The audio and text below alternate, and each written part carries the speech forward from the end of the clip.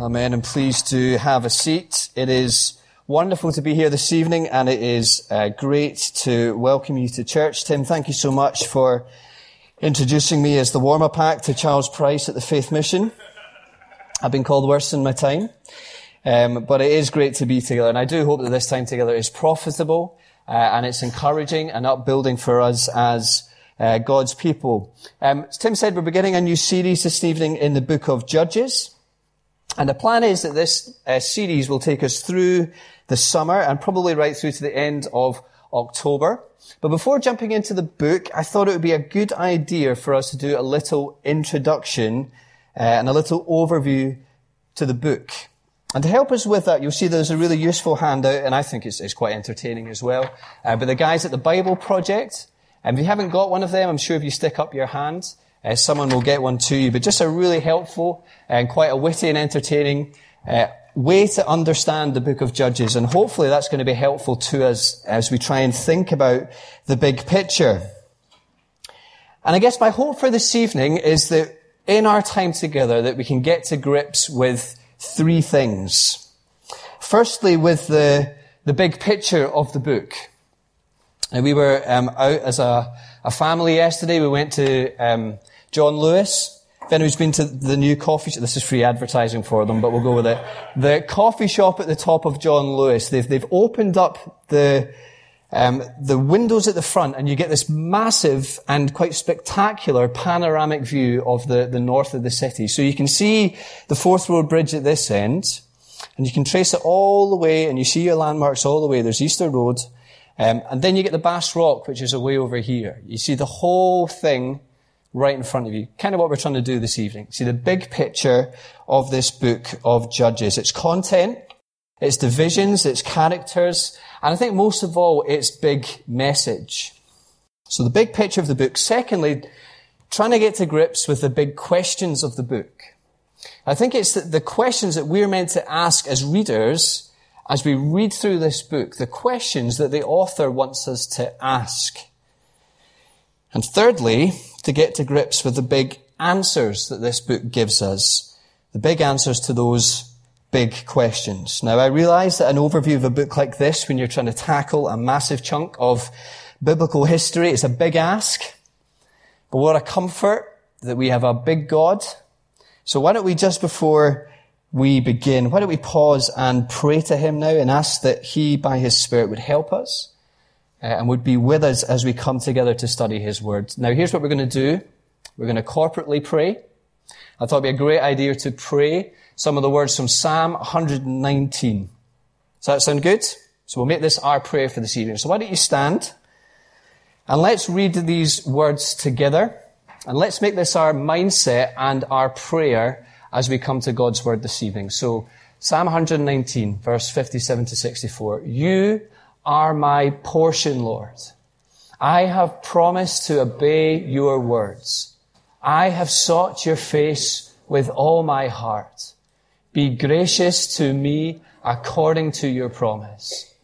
I have considered my ways. I have turned my steps to your statutes. I will hasten and not delay to obey your commands. Though the wicked bind me with ropes, I will not forget your law. At midnight I rise to give you thanks for your righteous laws. I am a friend to all who fear you, to all who follow your precepts. The earth is filled with your love, Lord. Teach me your decrees. Amen. Please have a seat. Now, just to kick us off this evening, I wonder if anyone here has ever seen the program Grand Designs on Channel 4? Maybe a show of hands. So this, a few years ago, there's quite a lot of us, by the way, if anyone hadn't noticed that. Alex and I my wife and I went through a stage a few years ago when this was all we watched. When we had to spare half an hour that we just watched Grand Designs. And if you haven't seen it before, it's basically a program it's normally a couple or a young family who are moving into their dream home. Now, it normally transpires that they've lived in the city for a while, and that the family want to retreat to a slower pace of life, to the countryside. They want to own their little bit of countryside, complete with spectacular modern house. You'll see it there. normally an eco-friendly house. And the program follows that process from beginning to end. So it begins, you meet the couple, and you hear their thoughts. The beginning of the show, for our purposes tonight, we'll call them the Browns, okay? So there's the Browns in their home. It's very hard to find a surname in a church that someone doesn't have, but nobody's got Brown. So here are the Browns, and they're interviewed at the start of the program, and we hear about their ambitious plans. And we see the sketches for their house. We meet the architect. We hear the time scale. And we have a little chuckle to ourselves as viewers that these plans are unachievable. Well, over the course of the next 40 minutes or so of the program, these plans, they become a reality. And the Browns are all settled into their new home. So picture the final scene of the program. The camera focuses in on the Brown family. And what are they doing? They're waving at the camera from their cozy new living room. And the camera, they're still waving, zooms out. And you see the upstairs of the house. And you see the beautiful garage on the side. And the camera continues to zoom out. And you see the solar panels that are on the roof. And you see the exquisite windows. And you see the pristine grass. And you see the hedge that is so beautifully trimmed, and you see the glorious country views, and you see the golden lab running around in the garden.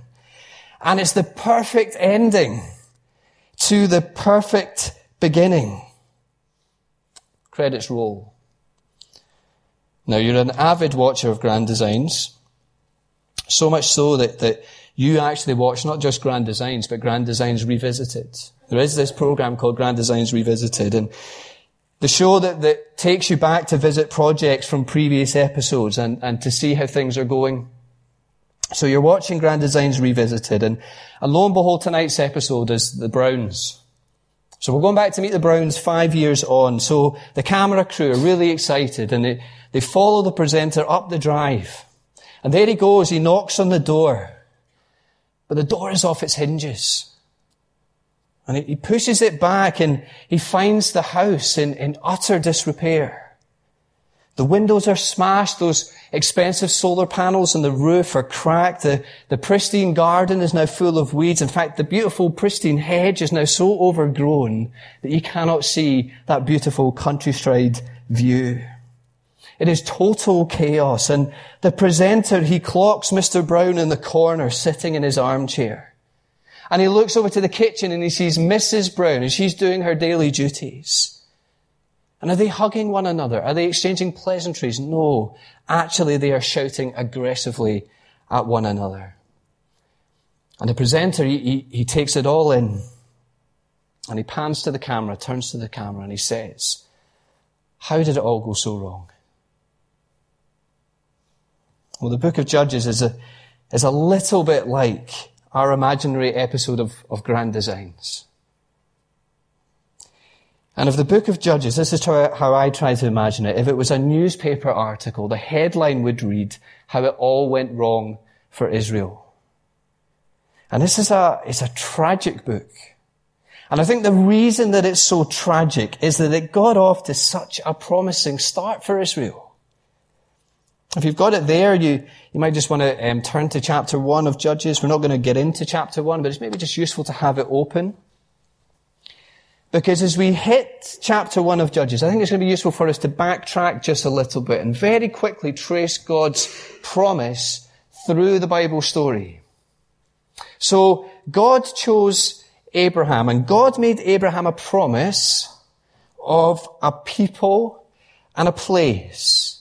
And Abraham and his family become the people of Israel. And as we trace that story down through the generations, and these are just some of the characters we meet. We meet Isaac, and we meet Jacob, and we meet Joseph. And the people of Israel eventually find themselves in Egypt. But are they free in Egypt? No, they're slaves in Egypt.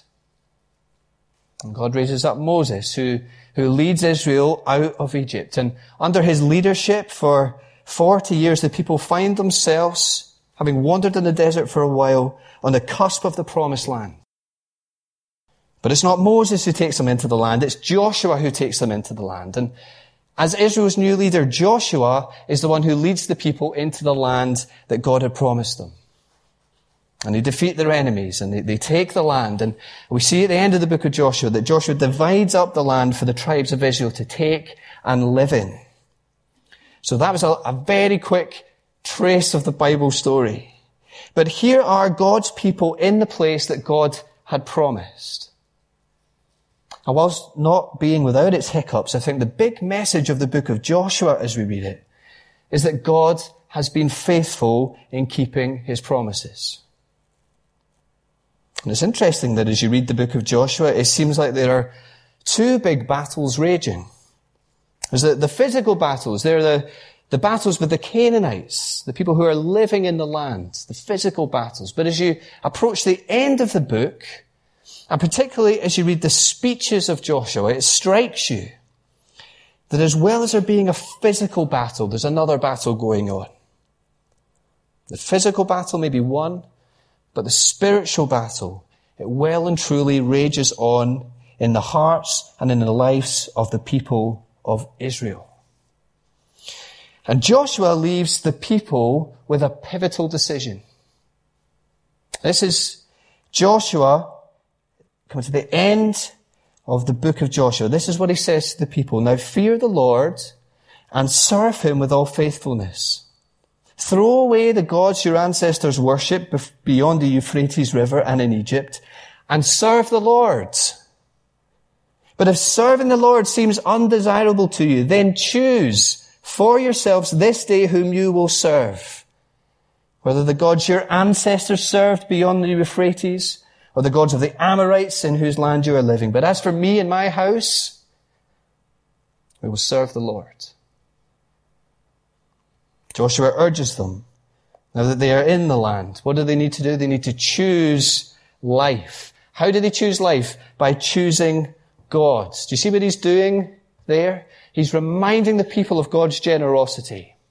The grace that God has shown them countless times before in saving them from slavery, of giving them his law and bringing them to this land.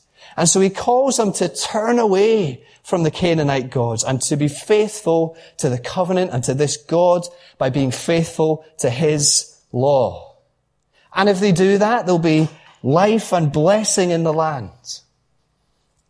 But if they don't, then Israel will experience God's judgment just as the Canaanites did, and they'll be kicked out of the land and into exile. And the question that as a reader you're left asking at the end of the book of Joshua is, what will Israel choose?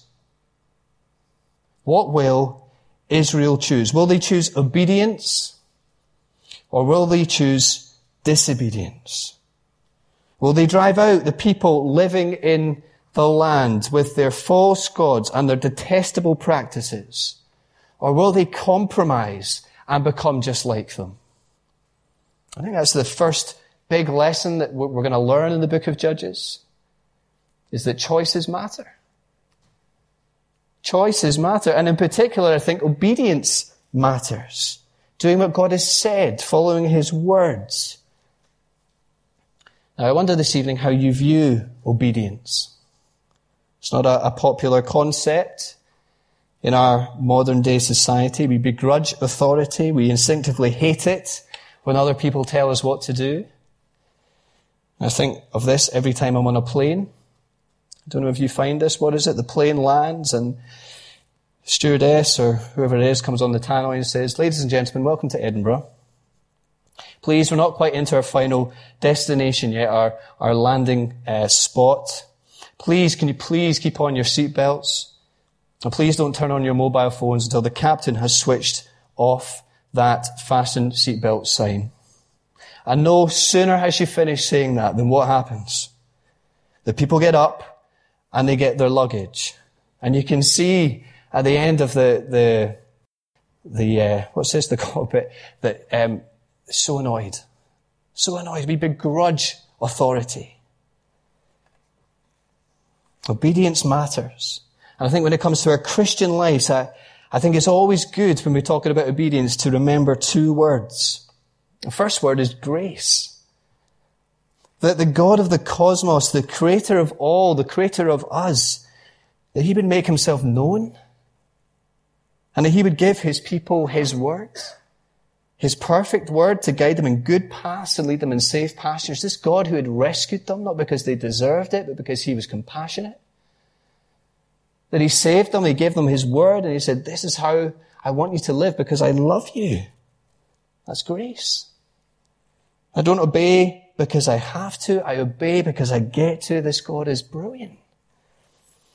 A famous old hymn by William Cowper, to see the law by Christ fulfilled, to hear his pardoning voice, changes a slave into a child and duty into choice. Obedience means grace. And the second word is graft.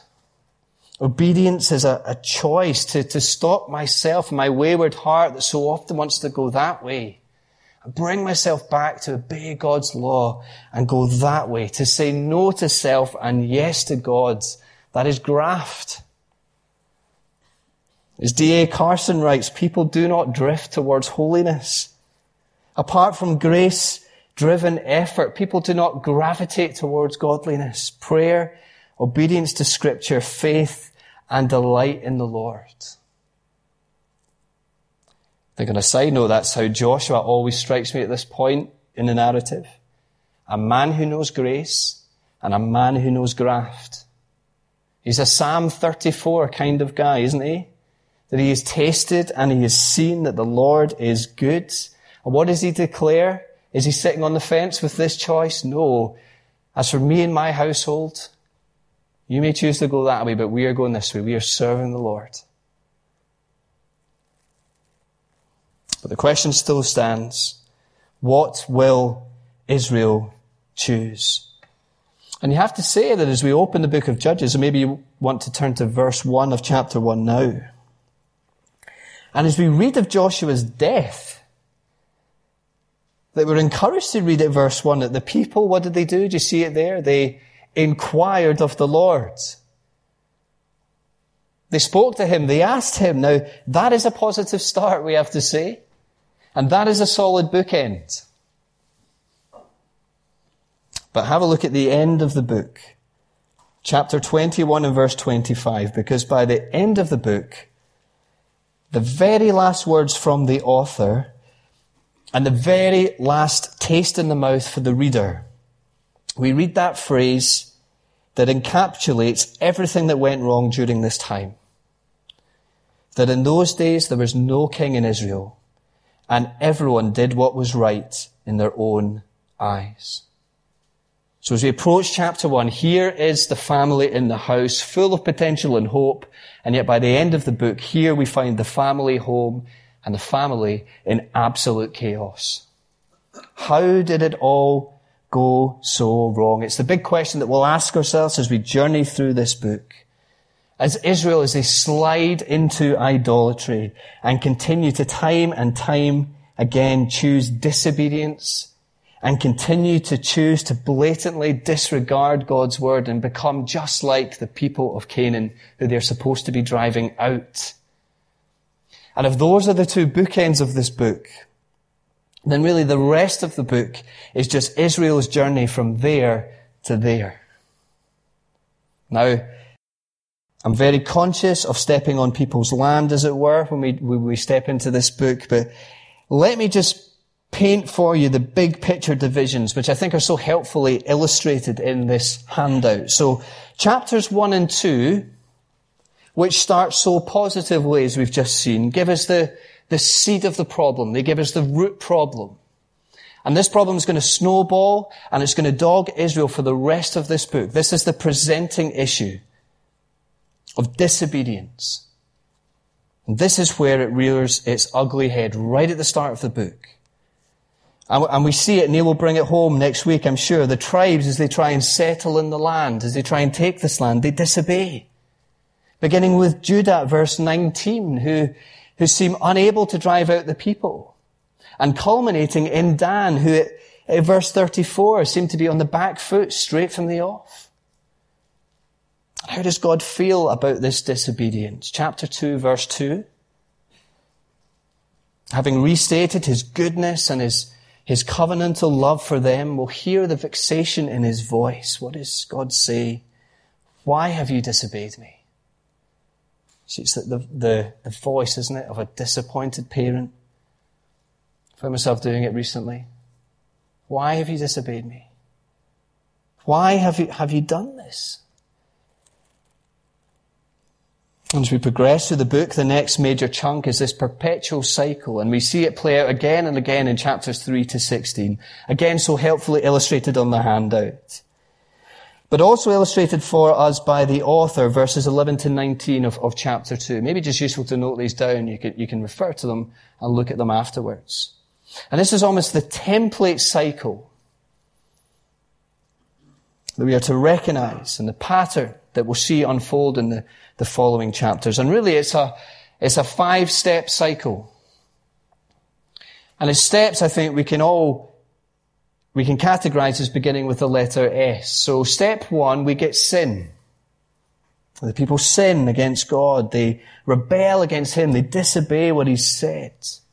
And step 2, slavery. God judges them and he delivers them into the hands of their enemies. Step 3, the people say sorry. They repent. The people cry out to God to save them, and God in his goodness and by his grace, he hears a people who have absolutely no right to his ear. And step 4, saved. That God raises up for his people a judge who will act to save them. Now, a judge in this book isn't someone wearing a gown and a wig. The judges here are deliverers. They're almost mini saviors, if you like, who will act to save God's people from their slavery. And we'll meet 12 of them throughout this book. Some get a lot of airtime, like Shamgar and Tola. Don't get a lot of airtime. While others get a lot of airtime, like Gideon and Samson. There's 12 of them. In fact, Samson, who is the last judge that we meet in the book, he embodies all that is wrong with Israel. He's a man of pride. He is a man who willfully and blatantly disobeys God. It's interesting when you read that story of Samson, how often the author brings our attention to his eyes. You can maybe read it when you go home tonight. It's his eyes. That Samson's eyes are his downfall, because what Samson sees, Samson wants and Samson gets. In fact, I heard it said recently that the best thing that ever happened to Samson was when the Philistines ripped out his eyes. But God raises up judges to save his people. And this is step 5 of the cycle. Silence. Or rest. That is for a while until the disobedience merry-go-round, it starts all over again. And the thing for us to see about this cycle is it's a downward spiral. Each passing cycle, and there's 6 of them, things get worse and worse. And actually the judges that God raises up for Israel become more flawed as we progress through this book. And by chapter 17, we get the closing chapters, which, to be honest, are really grim.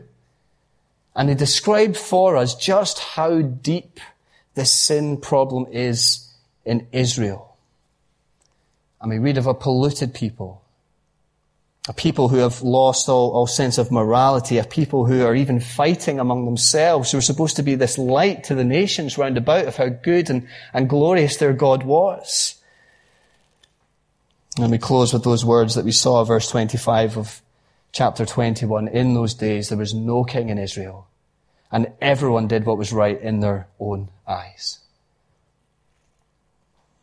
And the question we're left asking at the end of this book is, how did it all go so wrong? And I guess that leads us as readers to ask another question. I think this is the second big question that we're invited to ask as readers, and that's to ask a poignant question. The first question is, how did it all go so wrong? Then the second question has to be, how can it all be made right?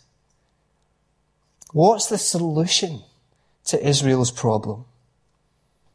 Well, I think we can quite categorically, even tonight, say what the answer is not. The answer is not Israel getting its act together. For if this book teaches us anything, it's that we are not to look in-house for a solution to the sin problem. Israel are a wayward people and they need a Saviour. And I think that's why if we're going to identify with anybody in this book, then it's got to be the people of Israel. It's got to be God's wayward people. Because I don't know about you, but I know my own heart. And I know that left to my own devices, I would be wandering all over the place if it wasn't for God and His grace. Like them, we are living in a pluralistic place, and God calls us as His people to radical obedience. And God calls us that as His people to make His glory known to the people and the world around us. But how often do we get that wrong? Like them, we do not have the answer to our sin problem. So is there anywhere then that we can look for any kind of glimmer of hope in this book before we write it off, before we even start it?